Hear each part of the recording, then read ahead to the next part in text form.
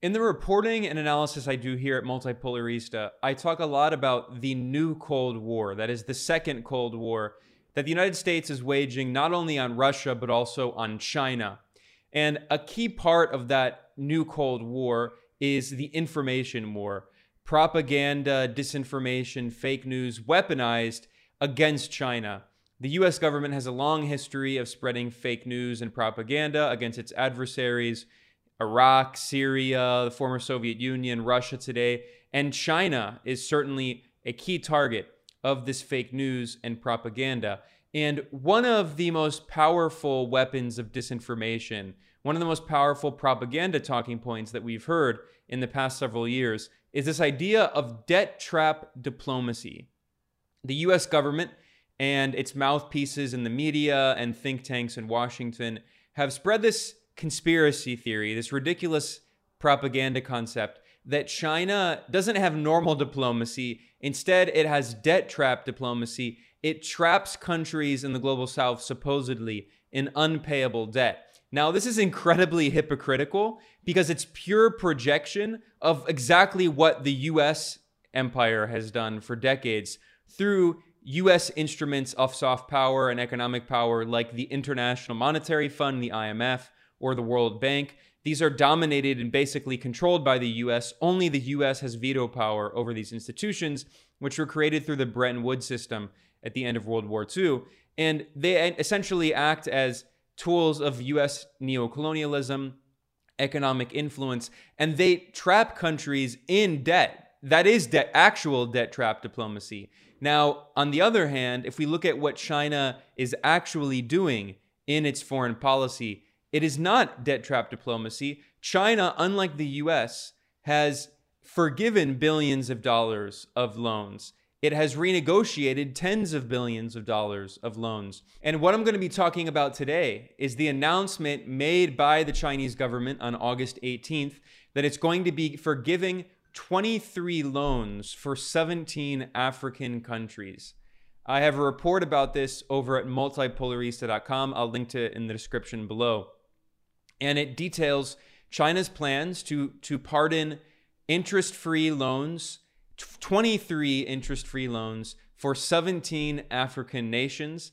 And China is doing this, by the way, after it already canceled $3.4 billion worth of debt and restructured $15 billion worth of debt on the African continent from 2000 to 2019 in that 20-year period.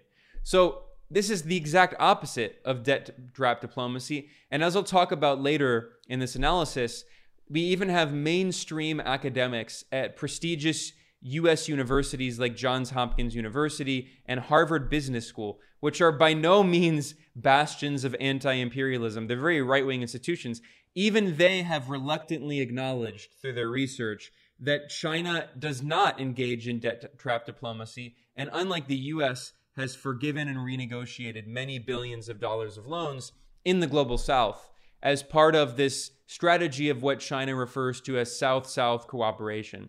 So I'm going to talk a little bit about China's real diplomacy and real foreign policy. Again, this is all spelled out in greater detail at multipolarista.com, and I have a link to that article below in the description.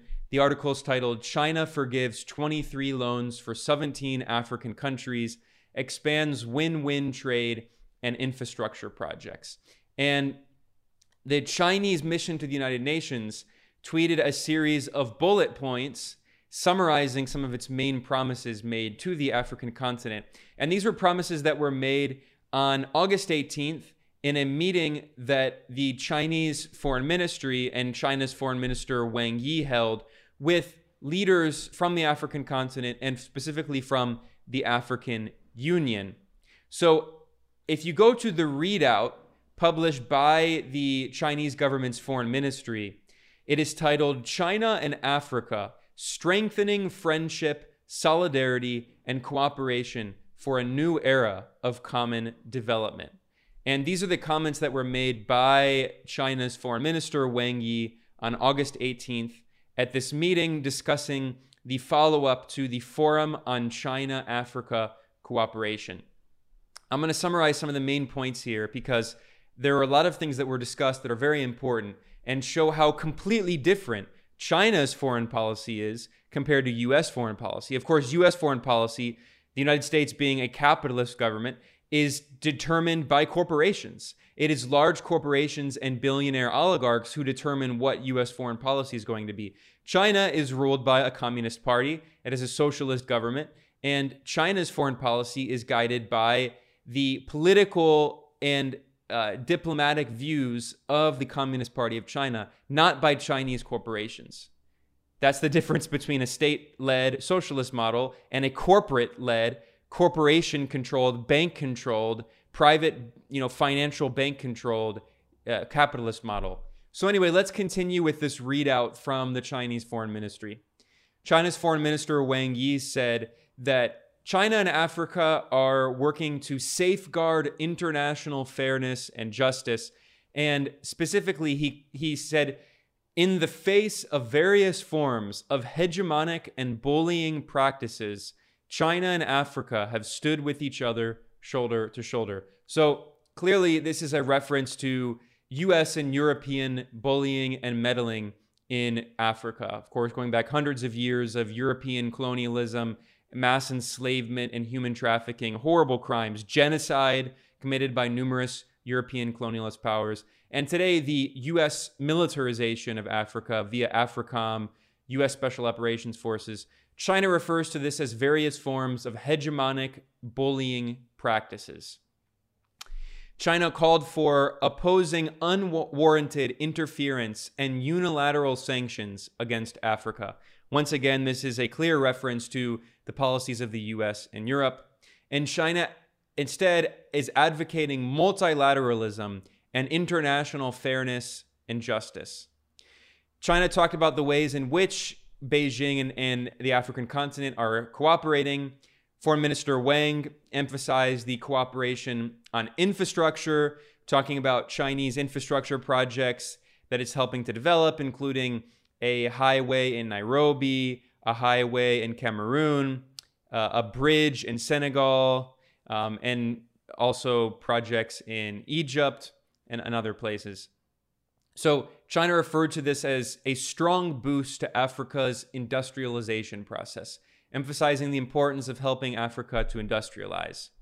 Now, I'll talk about this in a second. Obviously, there's all these cynics who say, well, China is not doing this out of the goodness of its heart. China has this concept that it talk about later on of win-win cooperation and mutually beneficial cooperation. And once again, because China has a socialist government, it's not motivated strictly by the profit motive, unlike the US, unlike European capitalist nations, which have these neoliberal economies in which corporations determine foreign policy, corporate interests determine foreign policy.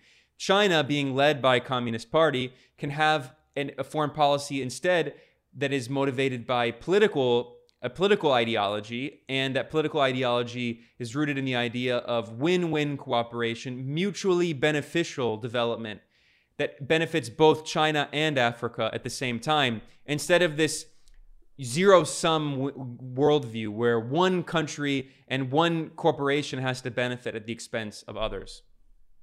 So China also talked about other measures that it's taking to support Africa.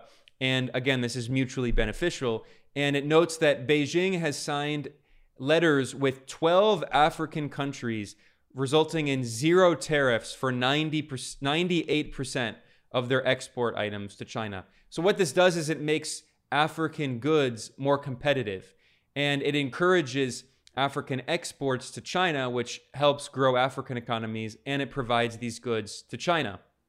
This is once again part of this strategy of South-South cooperation that Foreign Minister Wang talks about in this speech.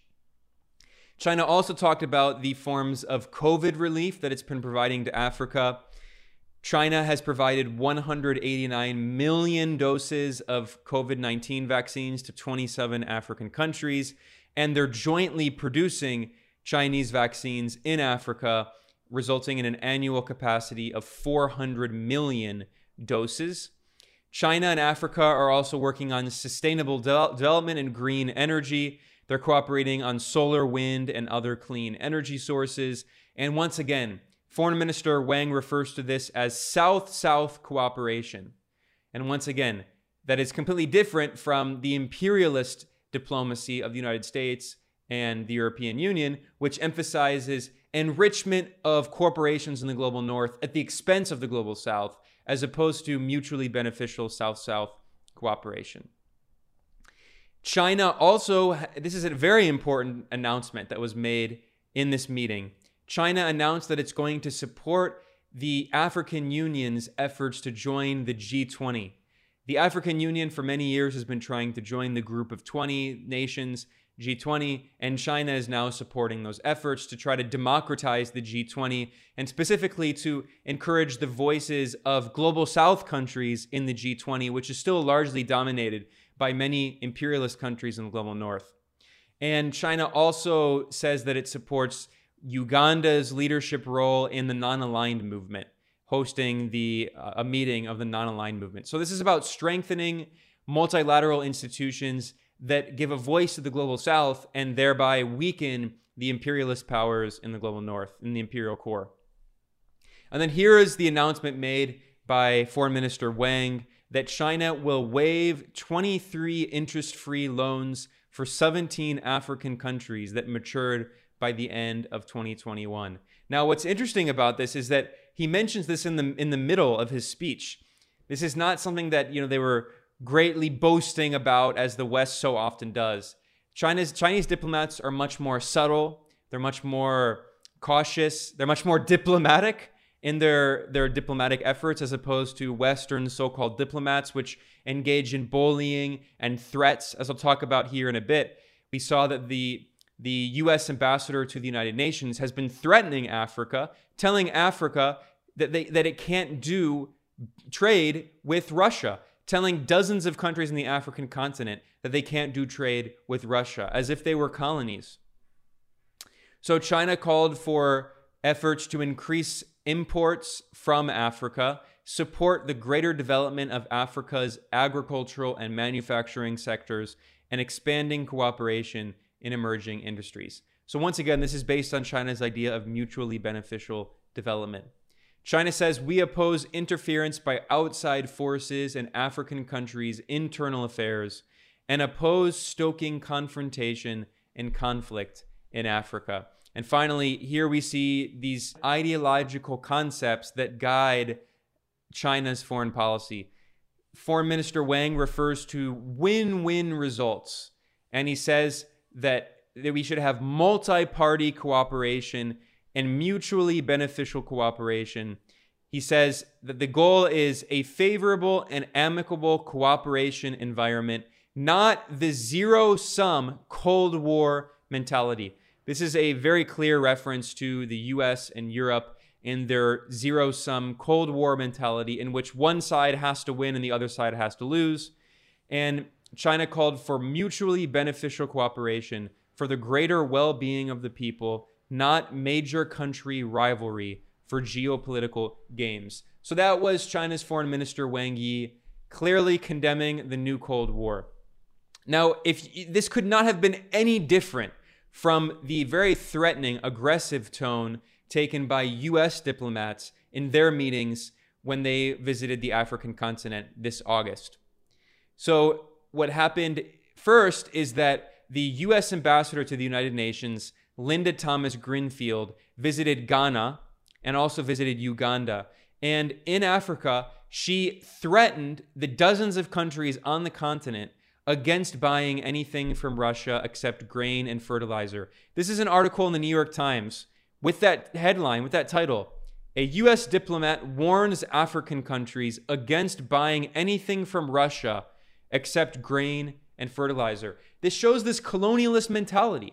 The U.S. treats Africa, the entire continent, which by the way is the largest continent on the planet with over 50 countries. The U.S. treats the entire continent with over 1 billion people as if it's a colony, as if these dozens of countries are not sovereign and they can't do trade with whoever they want to trade with. They can't trade with Russia.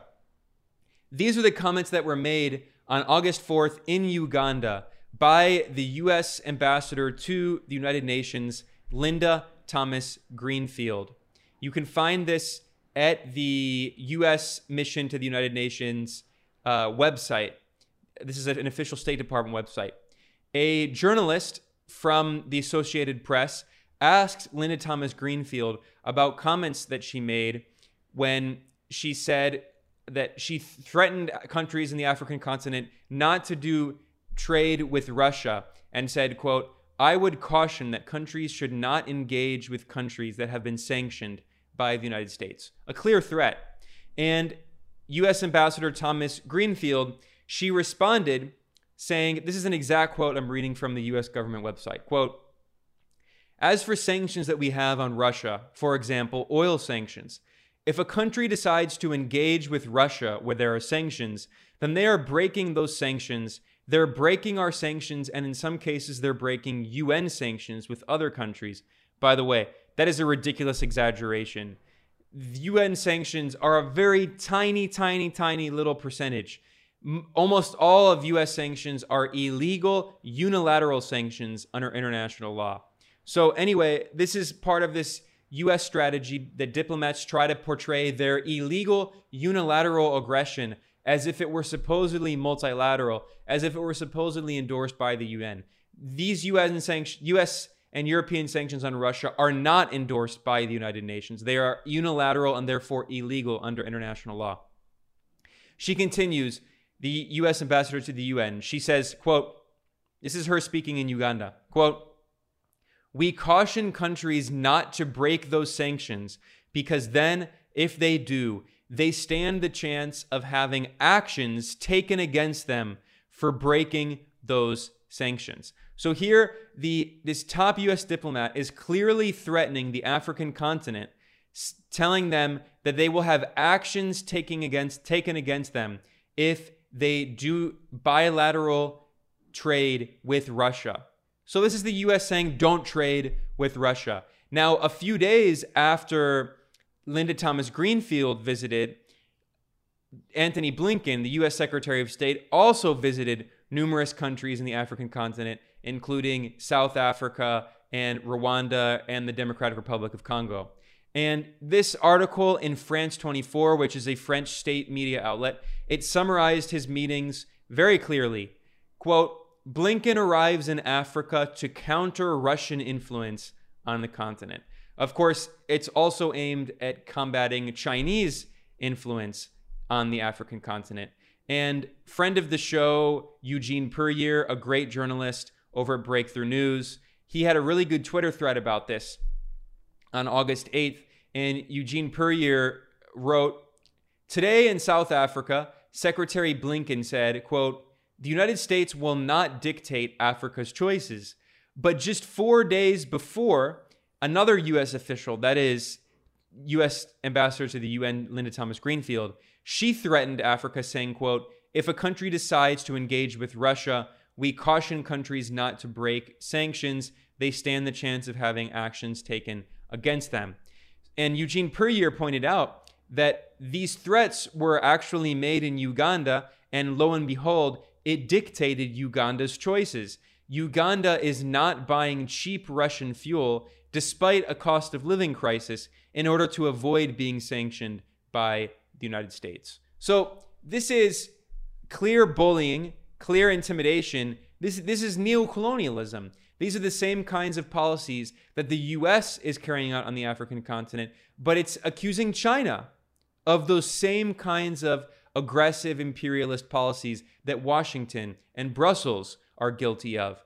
It is clear projection. And finally, I'm going to end this analysis here, revisiting briefly a point about this idea of debt trap diplomacy, which is ridiculous propaganda that the U.S. government has spread, accusing China of the very same kind of debt trap policies that the U.S. has carried out for decades via the IMF and the World Bank. I discussed this in a video and a podcast that I did based on an article over at multipolarista.com.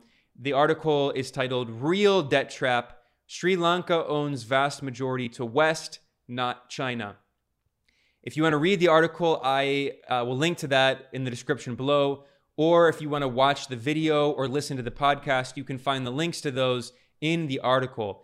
And I'm not going to go through this all again. I mean, I don't want to repeat myself too much, but I do want to highlight some points that I made in this article, because this article detailed how Western corporate media outlets and governments have been absurdly trying to accuse China of so-called debt trap diplomacy in Sri Lanka, a country that had a bankruptcy recently. The government was defaulted on its debt, was unable to pay its debt. And the reality is that China is only the owner of 10% of Sri Lanka's foreign debt, whereas the over 80%, 81% of Sri Lanka's foreign debt is owned by Western banks and vulture funds, Western governments and financial institutions, Japan and India.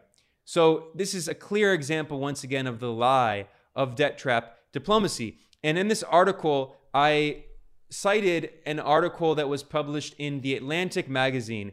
This is the voice of the U.S. capitalist class. This is the voice of the Washington, D.C. establishment. The Atlantic has a complete neoliberal right-wing economic editorial policy, and its foreign policy line is extremely hawkish and neoconservative. The Atlantic is in no way progressive. It represents the centrist establishment of the U.S. ruling class in Washington and the big corporations and capitalist interests that drive them.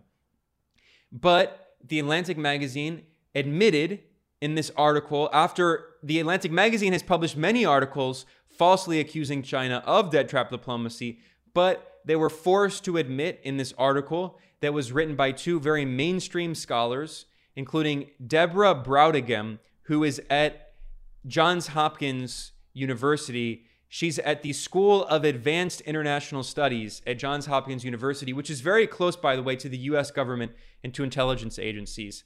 She has done research on China's policies in Africa, and this article is also co-written by Meg Rithamore, who is a professor at Harvard Business School, which once again is a right-wing bastion of neoliberal economics funded by big corporations. But they acknowledged the fact in this article, The Atlantic, that is titled, "The Chinese Debt Trap is a Myth." They admitted that the U.S. government narrative of China, so-called trapping countries in debt, is a myth. It's false. It's not true. U.S. Vice President Mike Pence referred to it as debt trap diplomacy. Trump's Attorney General William Barr also said the same thing. We've seen that the Biden administration has also done the same. Joe Biden himself, Antony Blinken, they spread these lies. And this article in The Atlantic magazine admits, quote, that debt trap narrative is a lie and a powerful one. They wrote, "Our research shows that Chinese banks are willing to restructure the terms of existing loans and have never actually seized an asset from any country." And in this article that I published at Multipolarista, that's going to be in the description below, China forgives 23 loans for 17 African countries, expands win-win trade and infrastructure projects.